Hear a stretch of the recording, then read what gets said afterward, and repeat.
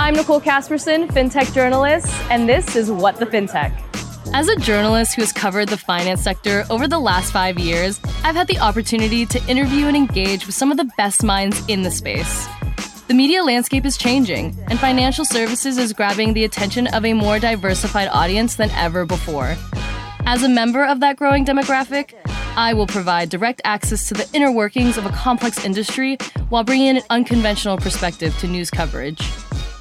Leaving big bank earning reports to the boring traditional media firms, I'll focus on the tech-savvy apps, digital investing platforms, challenger banks, and payment giants to drive relevant content that looks forward to disruption instead of fearing it.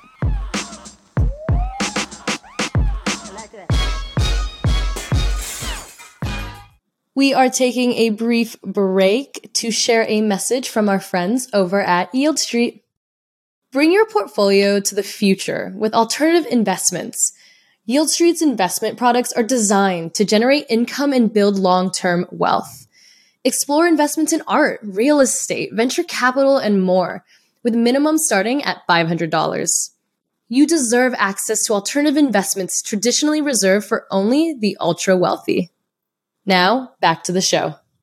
Hello, everyone, and welcome to today's episode of What the Fintech, a podcast for fintech professionals who want to shape the future of our industry with innovation and inclusion.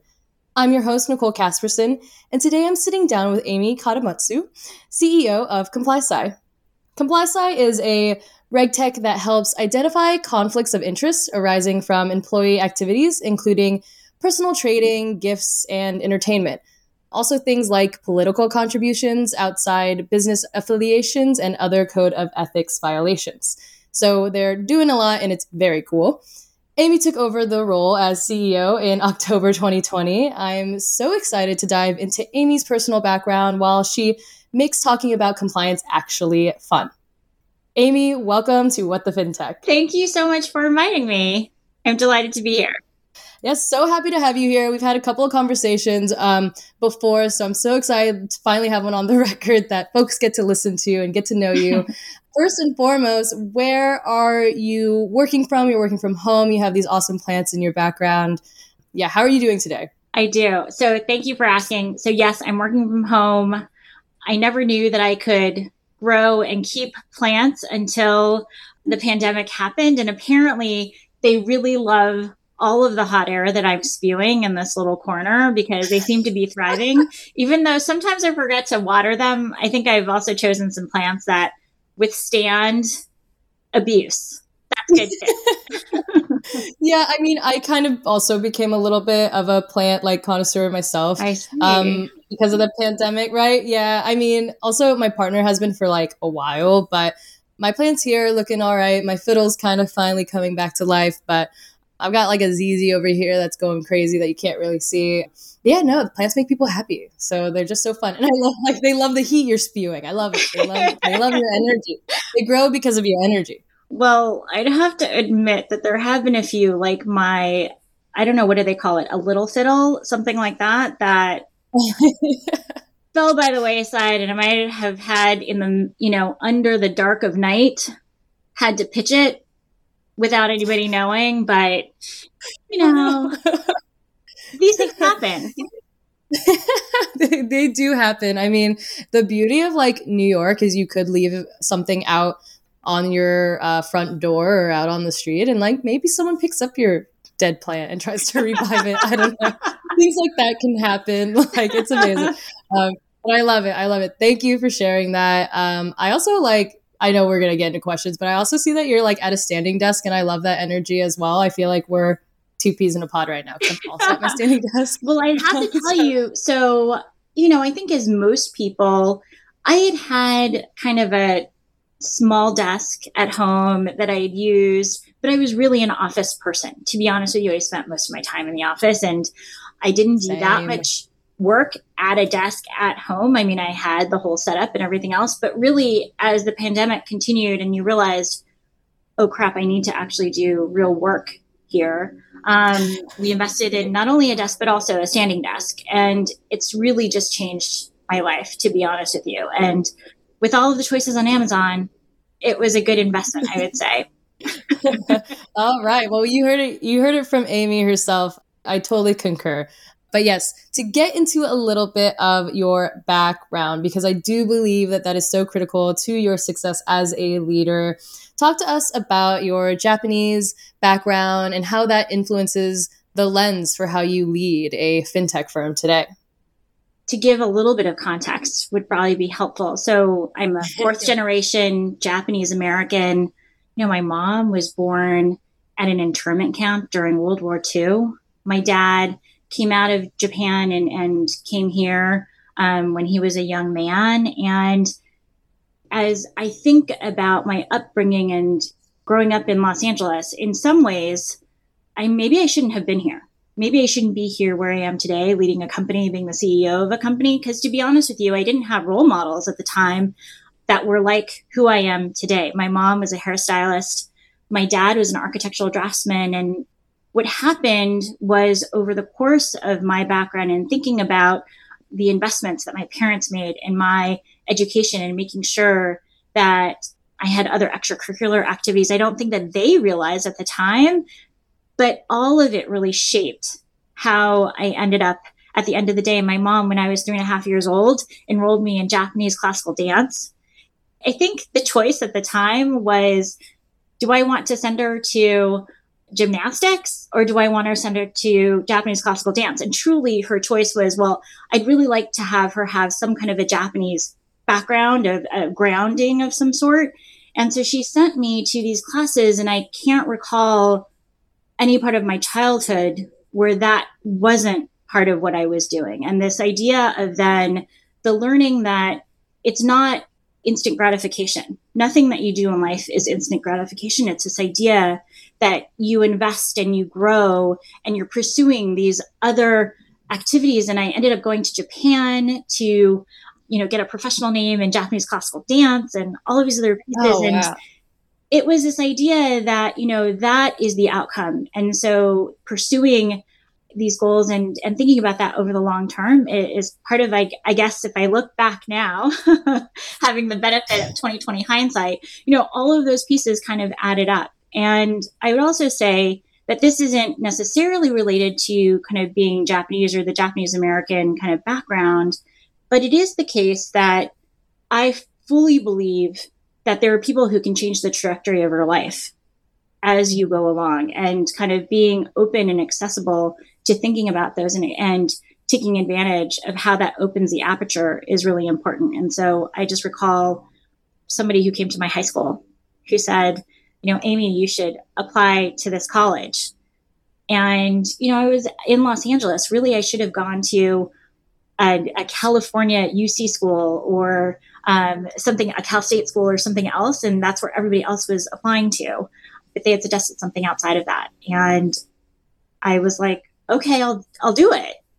And on that fluke, then I think that was one of the pieces that then changed the trajectory of my life. And then I was able to come to the East Coast and have an entirely different experience.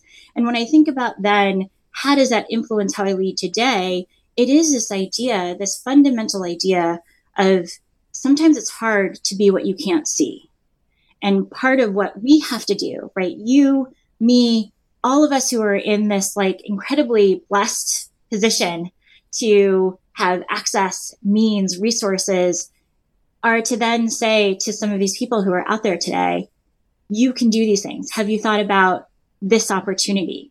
Just open the door, open the aperture a little bit so that then people can step into the spotlight and to be able to kind of like realize the potential that they have within them. Mm-hmm. Oh gosh, and such a beautiful story, and I appreciate just how honest and reflective you've been, right, with that question, because I did a lot of that myself throughout 2020 in the last 18 or so months, and thinking about what about my childhood or what about my upbringing has made me the way I am, right? Because for a while you kind of think like, why am I like angry? Or why do I feel like I'm, needing to really voice my opinion or voice these things and create this like pathway for others to follow, right? And why do I feel this responsibility of the platform that I have? And, you're exactly right. It's reflecting on those times and saying like, oh, I was kind of blessed to have these certain values or to move around a lot. I often talk about that I'm from California, but then I moved to Texas in my teens, where like my whole world really changed, especially when it came to the people I was around. But it made me who I am today. I'm so grateful for that experience, or else I don't think I would be here. I don't know if I'd have this platform or have the voice that I do, because exactly, you can't be what you can't see, or you can't acknowledge what you don't go out and try to learn about. I mean, as a teen, it was hard, but when I got older, instead of like being like, just I'm angry, right? You like go and try to figure out why that is or what it is. And then how can you turn that anger into like good and make something good for the world? And then just tell more stories, like tell more of those stories, tell more of the female stories, tell more of the stories of people with different experiences like ourselves, and give those platforms out there, because, you know, we're paving pathways. And so that's amazing. For sure. Yeah. For sure. Yeah. Yeah. Awesome. Awesome. Well, I do want to get into some of those core values of ComplySci that really aligned with you and made you excited to take the helm as CEO when you did. It was interesting when I came on board, about 3.5 years ago now. We had not espoused what our core values were. And we were kind of at a point where you kind of felt like, oh, we know what our core values are. But when you don't put it on paper and you don't talk about it as an organization, then kind of people form their own views. And so we landed on these 3 core values, which I had a big hand in shaping. So definitely near and dear to my heart. But the first was, how can I help? The second is team before ego. And the third is hungry for more. And the first one with how can I help? It was this idea where when I first came on board, there was this idea that we had kind of a couple of different products, and we had teams that were servicing those different products, but they really weren't collaborating together. And so if one team was crushed and the other team was not, the team that was not would go home at the end of the day and be like, see ya. And you kind of left your teammates at the office. And I kind of felt like, that's not really the organization, the team that I want to come to every single day. I want one where we're asking each other, how can I help you? I see that gap. Let's fill in that gap. At the same time, we're thinking about our clients. How can I help you, the client? How can I put myself in your shoes and to think about how I can make your life more efficient, more automated? How can I help you see insights that maybe you're not seeing within the system or within the ecosystem at large? And how can I provide that value to you? And really putting yourself in the position and the shoes of that other person is, really transformative. And then the second piece, which was this team before ego, was this idea that what we know for sure is that even if you have a ton of smart people in the room, if we come together in order to singularly focus on outcomes, there's nothing that we can't accomplish. And this idea that we have to kind of check ego at the door in order to do that, right? So sometimes you have discussions and you're not quite 100% on which way we should go. But at the end of the day, if we make a decision, then you have to commit and we have to go at it. And I know that that's when we can run through walls and get everything done. The last thing, which was hungry for more, is a little bit of a funny episode, to be honest. And, this is a little bit inside baseball here, but what we knew for sure was that if we put a challenge out to the team and we said, hey, at the end of this, if we accomplish it, we'll have a guacamole party, when we used to be able to have guacamole parties inside of the office, we could do anything. The team would do anything. And I often get these questions, because we have investors and they're like, a guacamole, like, why would you do that? What? I don't even understand. Like, don't you do that every Friday anyways? And I was like, yes, that is not the point, people. It's not the point. It's the idea that we can get there together. And they were flabbergasted, and it's been a lot of fun. And we've found other ways to celebrate in the meantime. But in addition to that, it is this underlying fundamental idea that we need to be hungry for more. We need to be thinking about what's next, what else, how else can we top that customer service experience, or how else do we move the needle forward? How do we innovate? And this like relentless desire to move forward is kind of part of the ethos. And, I'd have to admit that when we put this out there were some people who kind of came forward and say, I'm so glad you stated what the values are. And now I understand where you're going with this. And I'm really sorry, but I've got to tap out. It's not for me. And on the one hand, it's kind of like, ugh, that doesn't feel good. But on the other hand, I was like, I'm so glad you said that. Yeah. It's a little bit of like the Zappos concept, which is kind of like, okay, I'm glad, we said these things, you're tapping out. We're going to find other people who then have bought into those values. And it's a core part of how we recruit people. We talk to people about it a lot of time. People within the organization here at town halls, ad nauseum. But it's one of these things where I think when we think about how is it that we want to operate as a group, it's been really incredible to just see that as part of the fabric of the organization. Yeah, absolutely. And way to go. I had someone once say to me to stick to your non-negotiables, and upholding the fabric of your values at the core of your company is a non-negotiable. And I love that you think about culture first and, keeping that together. It's, imperative for any business, right, to understand the needs and try to engage.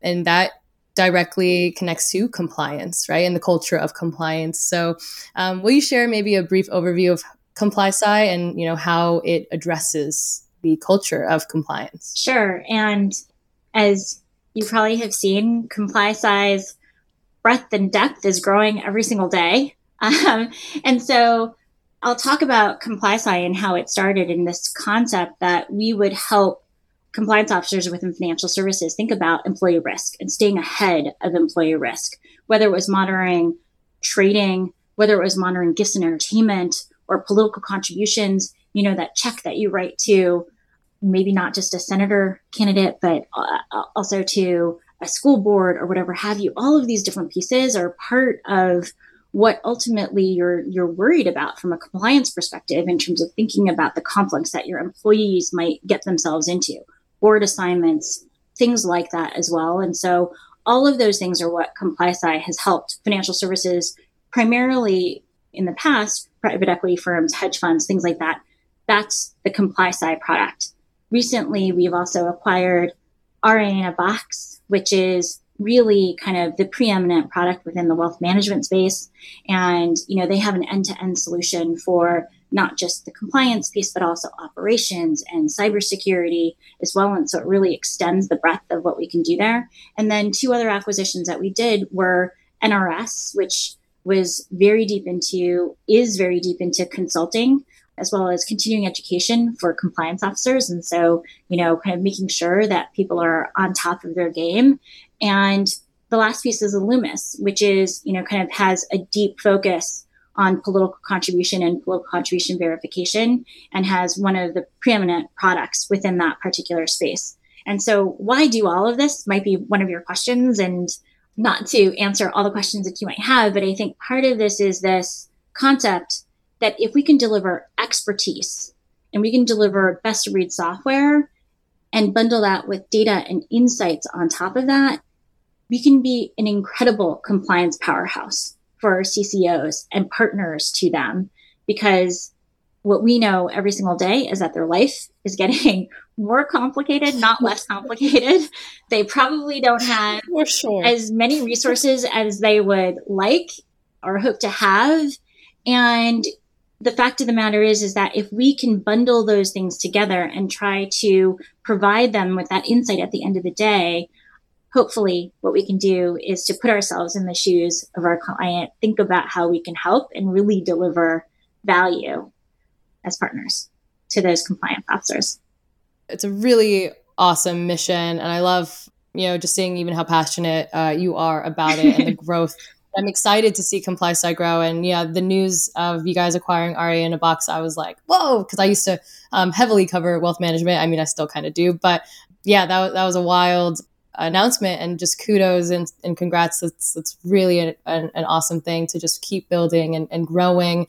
And I am a believer that compliance and regulation should really be at that top priority for everyone in the company, starting in the C-suite. This isn't just a, compliance officer problem. Of course, that's who it's for, but like everyone should be involved in this, right? Everyone should be in on the action. Will you share maybe how ComplySci's solution really provides that 360 view of an end user, to kind of help companies navigate, right, all of these complexities. Yeah, because it's can be hard to kind of understand the best ways to measure really like the effectiveness of integrating technologies to be able to actually like provide insights, right, of like Sure. Well, the user. and I'll talk about that in a couple of different ways. So on the one hand, I think when you think about compliance and you think about kind of if you don't have a platform, what happens? Certainly when you think about monitoring trades and trading of your employees, that means that you're monitoring pieces of paper or emails that have pieces of paper in a PDF form attached to them. And there are just piles and piles of those. And you're really thinking about, okay, how do I take all of this data, which are on these pieces of paper, and ensuring that my employees are not doing something which is mostly probably not intentionally, but they might be doing something that is not in the best interest of the organization and in conflict with what the organization is doing and what the policies are doing. And so there is this whole aspect of thinking about policies and procedures and whether or not your employees are actually following those policies and procedures. And so software products like the ComplySci platform allow you to then automate that entire process. Everything from being able to have your employees attest to the certifications of the policies and the conformance to the policies themselves, and to do that in a super efficient manner. I mean, just imagine you're at home, I'm at home today. Compliance officers are also at home. And so if they have 10, 20, 100, 1,000 employees to go run after all of them to try to get all of these disparate pieces, you need to have a system in place to be able to do that effectively.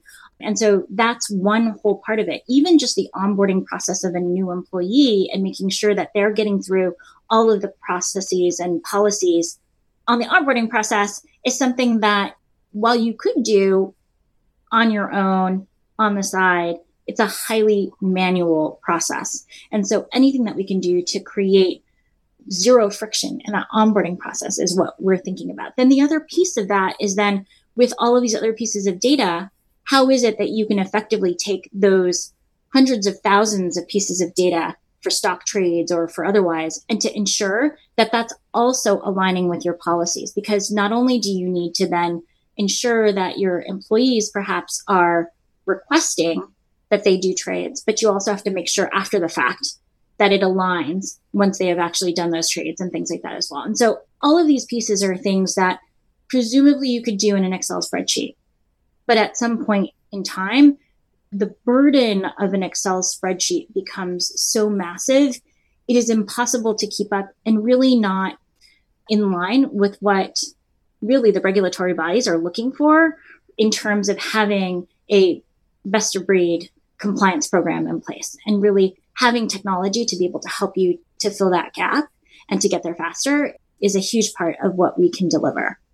Yeah, I mean, and I imagine when, a regulator does come knocking, right, to have even just for a regular checkup or exam or all the things that financial services firms go through, to be able to say, look, this is my, tech provider. That does give a bit of a better leverage, I imagine. And to be able to get reports out and in a jiffy and to download them and to do all these other, I think at the end of the day, we laugh about it because I think that, it's kind of like, yeah, that makes sense. We should run reports out of a system and do all these other things. But in order to create all of that data, ultimately, it needs to go someplace and it needs to be stored, and all of the different actions within that might have been done in terms of a particular trade and ensuring that the appropriate checks and balances have been in place. Those are all the things when we talk about, in our parlance, I'm going to get a little technical here, the audit trail of a particular action. You need to be able to deliver that to the person that's doing an audit on you, at the time. And the idea that then you're able to deliver that in an efficient manner, timely manner, that all goes to showing kind of the culture of compliance, that you're taking it seriously is the reason why you're able to deliver stuff super quickly. Mm-hmm. And so I think then when we think about the larger organizations, we're able to then also through NRS, help people through mock audits, as an example. So oftentimes our clients will not want to wait until a regulator knocks on the door, they want to make sure in advance that they're prepared and that they're thinking through what are the things that people could be asking for. And so our consulting team is hard at work helping clients every single day on things that might be project-based, but also ongoing work that they might be thinking about, and being partners to our clients every single day, every single month of the year, to be side by side with those clients. And then on the other side, when we think about R in a Box on the wealth management side, it's an end-to-end solution. And when we think about cybersecurity, there's a virtual desktop solution that they just acquired earlier this year through Itegria, which they're delivering to clients. There is email archiving and social media monitoring, which is also being brought to bear. There's a lot. And if you just think about all of these different point solutions that our compliance officers are trying to do, they're kind of like, you can imagine somebody trying to put their fingers in all of the holes and just trying to like keep from going under, because every single day there's like just another little thing that they have to monitor. And at some point it becomes really overwhelming. And so we're trying to help untangle the messiness and to give them this breath of air so that they can have a dashboard that they're looking at across all of these pieces. We are going to take a short break to share a message from our friends over at Yield Street. Evolving markets require an alternative approach to investing. Cut through the volatility with Yield Street investments that target fixed durations and income generation. Explore investments in art, real estate, venture capital, and more, with minimum starting at $500 and targeting annual yields of up to 18%. Discover the difference of a diverse portfolio with Yield Street. Now, back to the show. We have these type of capabilities for so many other aspects of a financial service, or even just in our lives between, just shopping online or whatever. Like, why can't a compliance officer have this as well when it comes to monitoring their day-to-day, right? Like, we all have these tools. So to be able to give that full kind of gamut, if you will, right, of all of the things from cybersecurity to paperwork, or I guess digital paperwork, or, ensuring that the boxes are all checked well before, an exam happens with a regulator. 100%. And I think here, when you think about the arc of where we were versus where we're going, I think for a long time, people had different kinds of processes in place and things like that. And I think over time, I liken where we are in our business very much to, if I was to look at another vertical and you think about marketing, if we look back to where HubSpot and Marketo were back in the day, like, they came onto the market and all of a sudden it changed the face of marketing. It was the rise of the digital marketer and using data and being able to prove ROI. And it was a different language for marketing than had been talked about before. And I think here we have the same opportunity within compliance, which is, to be honest with you, many of our compliance officers who I know and I love dearly, many of them have to come out from a legal background because they have to know the body of regulatory things that they need to understand for the purpose of their company, their employees, for third party, all of these other things. So they have to be steeped in the legal aspect of compliance. Oftentimes, they might also come out from an administrative perspective as well, especially, as they're building in the ranks. And thinking about that, the thing that then is missing is that you don't often find compliance officers who were majors in statistics or big data or any of these other things. And so I think what we're trying to do is to help bridge the gap so that we can make data easier for people. Oh, bless. I feel like you should you be a content creator too? Should you do what I do? Should you go around and preach the good gospel that is I can build a compliance fintech that makes it just as interesting as marketing? Should you do that? Honest, frankly, to be honest with you, so we launched something at ComplySci, which is called the CCO Spotlight. And this is part of being a content creator, but really more because I just truly believe that putting our CCOs into the spotlight to be able to shine, the amazing work that they're doing, but also the trajectory. If you think about kind of the history, a chief compliance officer position really hasn't been around for terribly long. And it's not like you could go to school in the past to become a chief compliance officer. They didn't even, it was just, so you get the gist. And so these people have had these very interesting backgrounds to get to become the CCO. And how do you become a super CCO who's really outperforming and who's driving value for your organization? And I think that part of it is that CCOs oftentimes, or compliance administrators who are thinking about how do they become a CCO, are really wondering, okay, how do I make my position more strategic? And thinking about how they can help the business grow and be strategic to the business. And it's one of those things where oftentimes allowing a venue for them to, one, learn about each other. So I have advisory boards where I bring people together in a closed group and they're able to share their perspectives on, typically it's not about ComplySci, to be honest with you. It's about other things that are other topics that are issues that are important amongst the team. But then it's also just telling their stories, just like you're asking me, because I think it's often a mystery. How do you become a CCO? The path is not something that a lot of people have had. And so I think you have a lot of people who are thinking like, oh, it's super interesting. There's this GC path, the general counsel path, which I think has been forward for a really long time, and people understand how to do that. But how is it that you become a CCO, and how do you become an effective CCO who's strategic in an organization? And that's something that I think shouldn't be a mystery, and we should celebrate those people who've been really successful. Yeah, and they shouldn't operate in a silo, right? Like, it isn't just like, oh, well, compliance goes and does that thing, and that's cool, and I don't really know as the CEO what's going on. Glad he or she just does the thing, and that's great. But I love the part of you saying compliance officers being a part of the strategic growth, because I do think it can be maybe like misconstrued as like I said, right? Like, oh, just the compliance officer does the one thing. Make sure we don't F up, for the lack of a better word. And that's it. Like, and then it's like the end. And, but to actually have them a part of the future, right? A part of the growth of, and finding ways and leveraging data and leveraging the technology we have to have them involved and engaged in a different way. I mean, you're just going to demystify a lot about compliance and the space, and even just like getting more headlines and more content around compliance is really, really cool. And if anyone's going to make compliance as sexy as marketing, it's gonna be Amy, and I'll be here to see it happen and to see it play out, because that is going to be so cool. I mean, speaking of making like compliance, I guess like cool and interesting and digitizing it, employees do need to understand the reasons why compliance measures are taken, and the company needs to make it easy for the employee to comply and understand.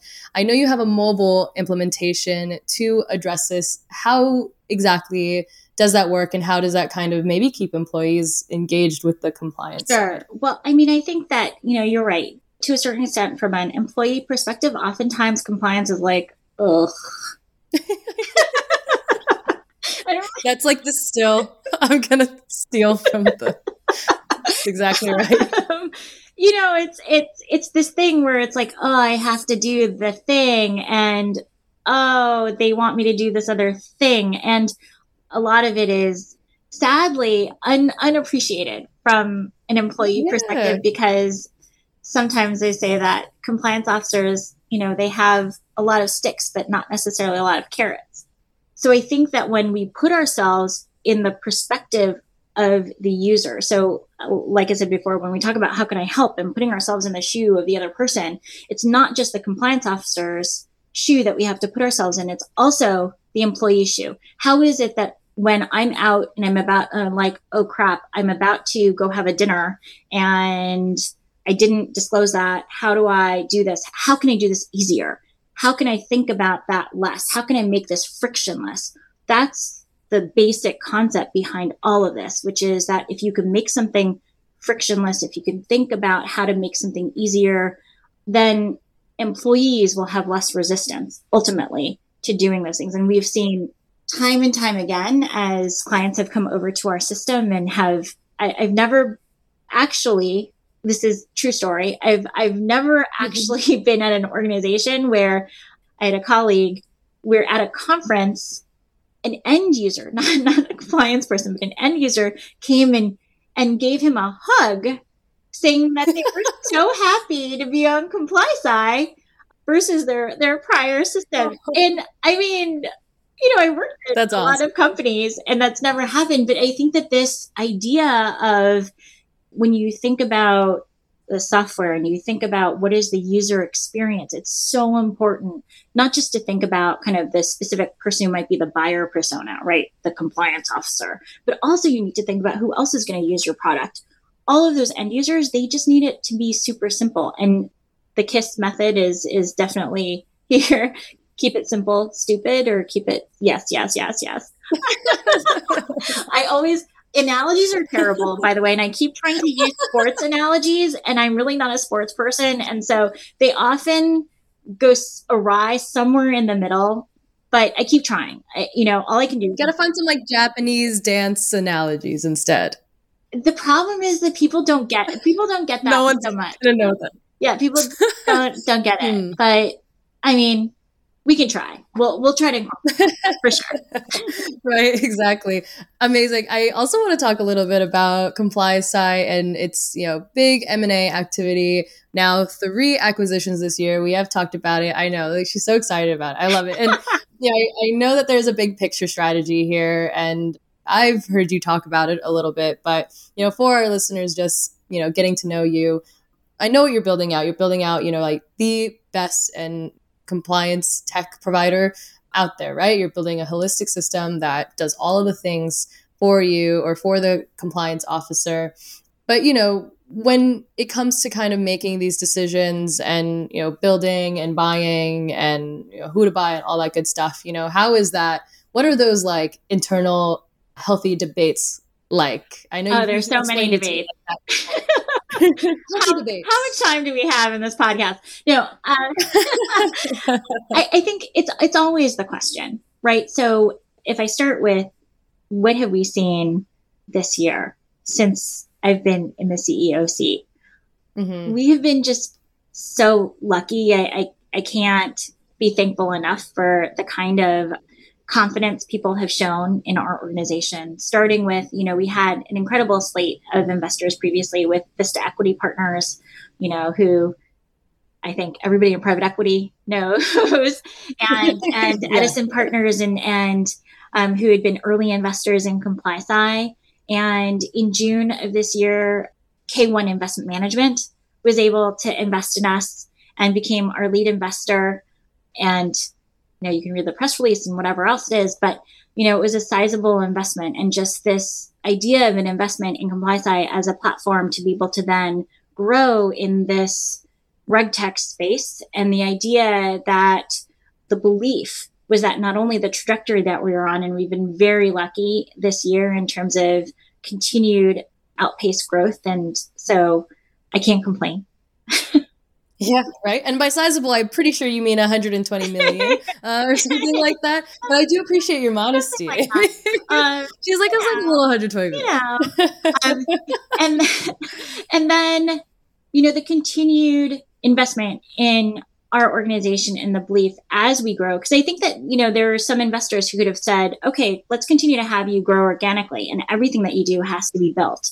I think that what I found with K1 and the continued support from Vista and Edison was that we had this bigger idea. We had this bigger idea that if we wanted to build out this end-to-end solution and think about all of the different pieces that a compliance officer faces, whether it's corporate compliance, whether it's employee compliance, whether it's third-party compliance, we needed to think bigger and more broadly. And luckily, we found some great partners who also believed in the dream and have then put their money where their mouth is, and have allowed us to go out and acquire 3 companies in kind of 2 months. Yeah, it's crazy. That is crazy, and that's It's a. Did they really let me? She's having epiphany, folks. They're like, did they let me do this? Oh my God, someone's gonna find me out. Is this allowed? Can this happen?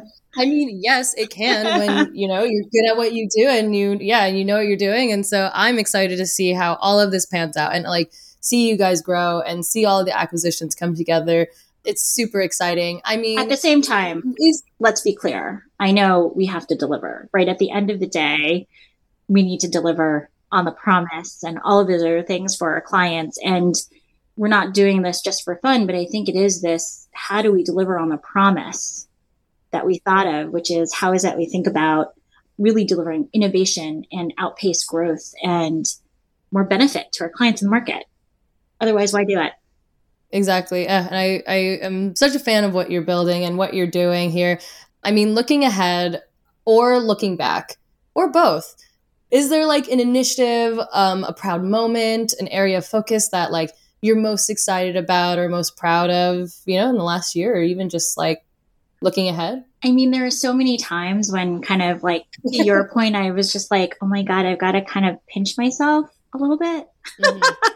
So I've just been, and I think there's a mantra that you have to work hard to be lucky fundamentally, right? So when we go all the way back to your first question, part of what we've learned is that you have to work hard to be lucky and put yourself in a position to have those great things happen. But if I was to cycle through all the different things that happened, it's not about the acquisitions, it's not about the investment or whatever else it is. It was actually this turning point with a client. And it's kind of the reason why you do this every single day, which is when we think about this client, I think proceeded when I had come on board and was, I guess I would say, a disgruntled client. And I was put onto this project and kind of like, okay, Amy, you have to go figure out how to fix this problem. It was like, oh my God, okay, how do we do this? Like, let's dig in. And I think what happened over time and, over the course of the last 2-3 years was working side by side as partners with this client and to think about, okay, what are all the things that we need to do in order to make this right and to make this work for both sides. And, I think when we had done a prior renewal, it was pretty contentious, to be honest with you. And I wasn't sure if they would continue with us. But nonetheless, we continued to kind of put in the work and to think about what are those things that make sense, not just for them, but for our clients at large, because part of it is to then learn and think about kind of what is that we can take back from this kind of exchange in order to then make us better overall. And I'm happy to report that just a couple of weeks ago, they signed a 5-year renewal. Wow. And see? In this kind of environment, right, where tech is like changing every single day, for someone to be like, I'm going to sign a 5-year deal with you. Yeah, it's huge. It's kind of like, shit, we just did something right, I think. Yeah. Yeah. And, I mean, what an aha moment, right? Yeah. And, and I think that it's not perfect. I think that still just this hungry for more concept of like, that's not enough. That's not going to be enough for us. We still need to shine and to deliver more and to think about how else we can help that client and all of our other clients. But there are those moments when I think about why is it that we do this every single day? Why do we pour our hearts into these organizations? It is those moments where you're like, wow, if you just put one foot in front of the other and we continue to build on that, we're able to then come out to some pretty amazing outcomes at the end of the day. What an amazing story and just an example of turning the tables. I think far too often we see a disgruntled user doesn't always end up right, but to be able to literally like turn them around and sign a 5-year deal is like wild. And you clearly have, some awesome, just like kind of sazon, if you will, to be able to do that, right? But I also think that it speaks to, and you also mentioning that, the tech landscape is changing so fast for them to sign a 5-year deal is like, wow. But I think what's more important is that, and what we sometimes forget in the tech world, is that people want to work and consume and get their tech or sign a 5-year deal with someone that they trust, with a company that's led by someone that they trust, or, and has employees with someone that they trust and that they relate to and can understand them. Like, think about it, because you put the effort into turning the tables with them and changing their mind, how telling is that? Like, to be like, yeah, we care and we're going to do what it takes to like show you that we care. I'm here now. Yeah, I got my team now. Like, let's do this, whatever it takes. Yeah. Like, things are different now. And so that just takes like such an amazing level of leadership on your part, and just the team that you have to do that. And, it's like, whoever thought that like compliance could feel so nice and warm and emotional almost a little bit, right? But, it can. And so that's so cool to do that. And so kudos to you. And yeah, big fan, even more so after talking to you for this time. The last thing I want to get into is inclusion and representation. That is super important to me in my content here at One the Fintech. Obviously, it's no shock that women are still so underrepresented in the fintech landscape, especially in C-suite roles and CEO roles like yourself. So I'd love to just hear from you as an industry leader, someone in that seat, how you're kind of ensuring that progress is going forward in terms of that equity in your own day-to-day.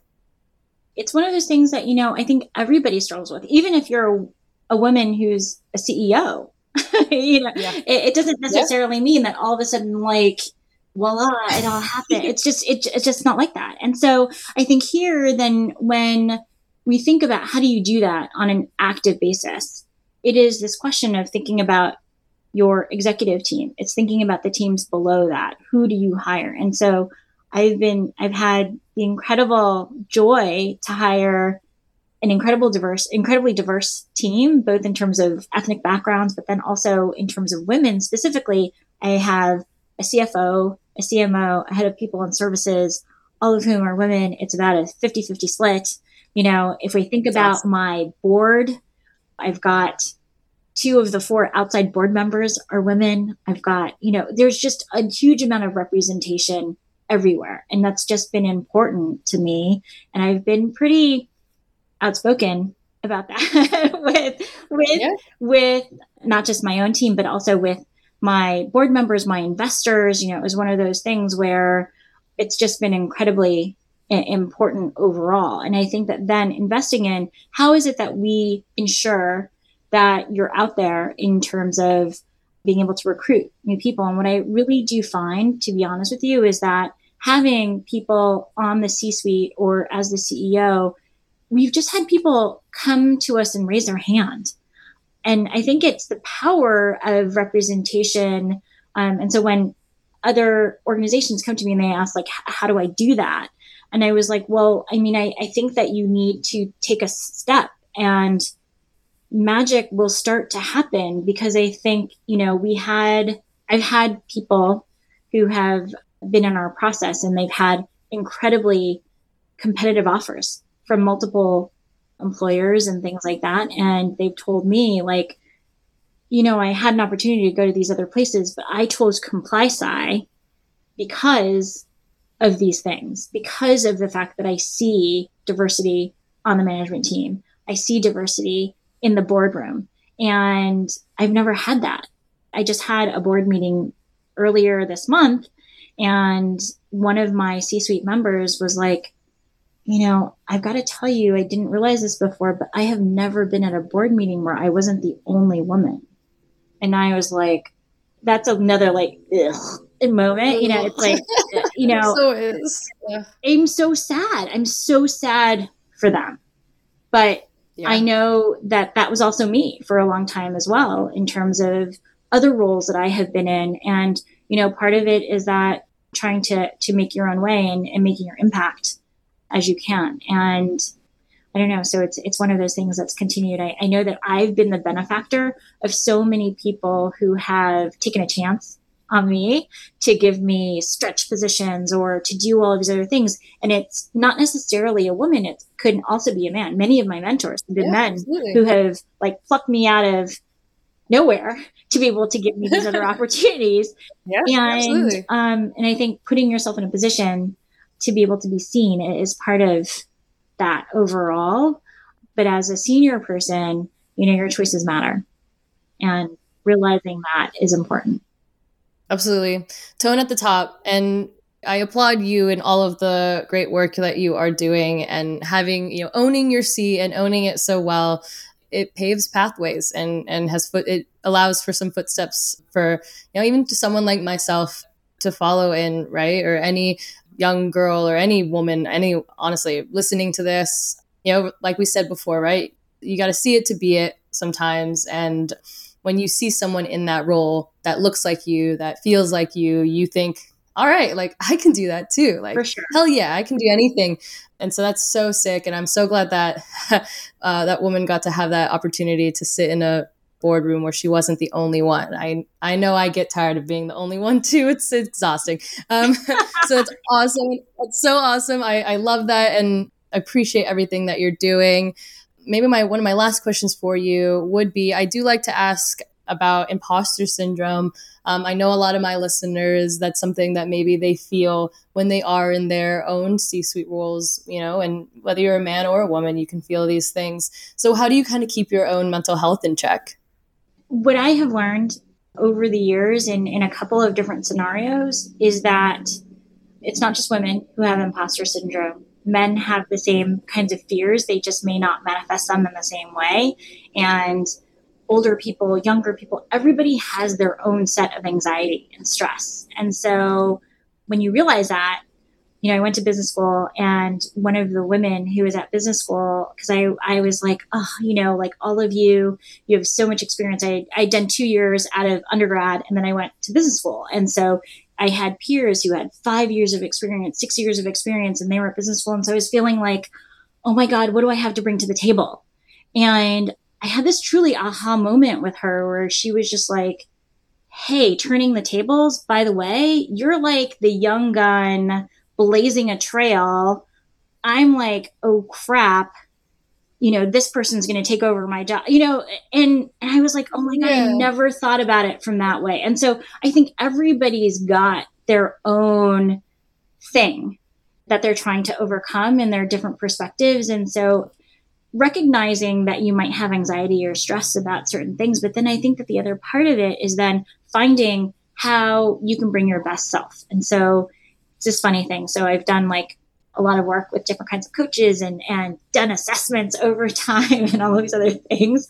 But one of the things that I have come to realize is that you need to figure out how to ground yourself, and thinking about mental health in different ways. What I found for myself is that there is this concept of, if I can spend an hour a day getting to work out or to do something. And one of my favorite workouts is Soul Cycle. So this idea of being in a dark room, maybe with a bunch of other people, but I love music. I love to dance. Sometimes I like to impromptu karaoke alongside.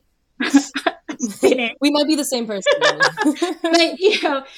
it is literally the 1 hour a day that I'm not thinking about anything else except for praying that I finish the class and that I live after the class. And literally that time draining your brain of all of the other noise really has allowed me to then, you often find that then it's like the idea that, like the spark that comes out after that, or you're able to come and be your best self to a meeting or to a podcast or whatever have you. And so like this morning, I had no time. I was like, I've been going since I don't know when, but I was like, I need to spend a little bit of time. So I did a 30-minute class this morning, and it was just enough. It was with one of my favorite instructors to be able to then say, okay, like I'm grounded. Yeah. And I can get through the whole day. And I think finding what that is for every person is so important, because if you can't give to yourself, if you can't think about your mental health, if you can't do all of that, you can't give to your family, you can't give to your business. At some point, it becomes a downward spiral. And I encourage that for the entire team. And it's different for everybody how that happens. For some people, it's like knitting. And then I get the benefit. Yeah, whatever that spark of happiness is. Yeah, exactly. And or that thing where you get lost in something. Exactly. To get lost into something else that like just isn't work. yeah, it means a lot to your mental health and happiness. So what is yours? I know you're supposed to be doing the questions, but like while you were saying that, I was like, are we the same person? So I am a big cycler as well. I used to go to Soul Cycle classes before the pandemic. Now I'm a Peloton gal, but I used to be really into like getting literally lost in like 45 minutes of just like me and the Stairmaster. Yes. Like me and Stairmaster, like and I would put my music on. I love music too. And I would just like lose myself in that almost like challenge, right? And be like, I can do this. And when you get through something like that, you're just like, the rest of this day is nothing. Like, what's this? Nothing. But also yoga, power yoga has been huge for me when the world shut down. So I could do something like in a tiny bedroom. Right. So yeah, so now I've been really into the power yoga, and it does, even just having like 30 seconds of, laying down after the end of the session. Yeah. And being one with yourself and letting the noise go is so important. So I love that you encourage that. So much fun. I also like to dance too. I was also a dancer. I told you we're the same person. But anyways, it's a little whoa. We got a lot in common anyway. But which is good for me. And then I think at some point my future is bright. Yeah, I think we're going to do another podcast where we're cooking. Although I don't know really how to cook. Yes, but yes, we're going to do a cooking and compliance podcast. Stay tuned. That's coming next next time. So excited for that one. That one's going to be fun. I want to add an activity to this podcast eventually. Like make it more interactive, but remind me of that one. We're going to cook Filipino food. I'm going to learn some Japanese cuisine. It's going to be fun. It's going to be killer. Exactly. But anyways, we are wrapping up this episode. I will ask you your final thoughts, Amy. Please tell us what the F we can expect from you and ComplySci next. Well, I think that you can tell from all of the actions in the last year that I might be just a little bit bold. I can't tell you exactly what's coming in our future, but in terms of the idea here is really to bring these organizations together and to continue to think about huge innovations that we can bring to market to make our compliance officers' lives better, to make them breathe easier, sleep better at night, and to truly be their partners and in this journey. And hopefully I'll be back the next time with the next bold news. Yeah. Oh, you will be. You definitely will be. I've never had more fun talking about compliance. I can't believe it. I mean, and you all will have so much fun listening when you get to this part of the end of the episode. I am so excited about this one. This is so cool. But that is a wrap on this episode of What the Fintech. Thank you again so much, Amy, for joining us and for your authenticity and your honesty. It was such a pleasure. Thank you. Thank you so much. I really appreciate it. Yes. And thank you as well to our listeners for tuning in. If you loved this episode, be sure to hit that subscribe or follow button, and you can find me on all your favorite podcast platforms. Until next time, talk to you soon.